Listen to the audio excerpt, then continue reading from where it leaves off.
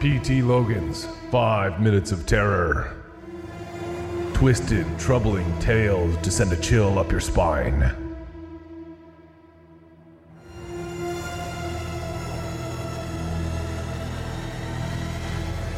Overdue. NDG Library isn't like other libraries. In most libraries, you need to be quiet. In most libraries, you can't roughhouse, wrestle, goof around, or do pretty much anything other than read. But not NDG Library. NDG Library only has one rule. You must return your books on time. That's it. And everyone knows this. Even Cole. And if he, for some strange reason, didn't know this, when he put his book, entitled Shallow Graves, on the counter with the intention of taking it out, the librarian informed him. Cole, this book is due back in 3 days. Remember our only rule. You can't be late. The tall, thin man with dark eyes and gray hair said. I know, Cole replied, resisting the urge to roll his eyes.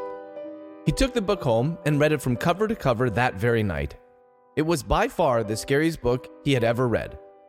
It was about ghosts, about family, and the twist at the end is so startling that he had to reread it twice to make sure he didn't miss anything. Which he does the very next day. On the third day, he put the book in his backpack and hopped onto his bike. He was halfway to the library when a car cut right in front of him. It doesn't hit him, but he's forced to swerve to avoid contact, and his front tire loses traction. Cole falls off his bike and hits his head on the pavement.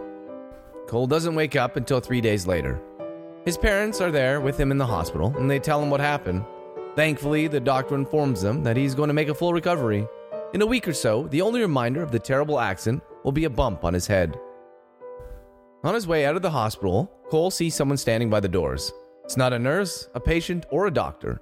It's a tall man with thin gray hair and dark eyes. Cole, who hurries to his parents' car, asks his mom where his backpack is. I wouldn't worry about that, honey, his mom says. But Cole insists. I was wearing it before the accident. Do you have any idea where it is? I'm not sure. Maybe you left it at home. But Cole knows that he didn't leave it at home. When they get there, Cole and his parents search the house. The backpack is nowhere to be found. That night, Cole's parents suggested they go for a walk. It was something that the doctors had told them to do to make sure that Cole didn't start to cramp up. They made it about half a block before Cole had the sneaking suspicion that they were being followed. It started with just the tiny hairs in the back of his neck standing on end, but before long, he swore he heard footsteps. And just as they turned a corner, he whipped his head around and saw a man. The librarian. Cole, who felt a chill run up his spine, immediately tells his parents that he's not feeling well and that he needs to go home. His parents comfort him as they tuck him into bed. All is quiet until Cole is just about to fall asleep. That's when he hears something outside his window. He doesn't want to look. He doesn't want to look because he knows who's out there. It's the librarian. The book that Cole took out from the library is long overdue, and NDG Library only has one rule. Books must be returned on time.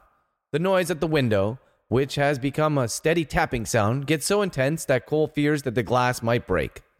He finally looks and sees a man's face pressed up against the window.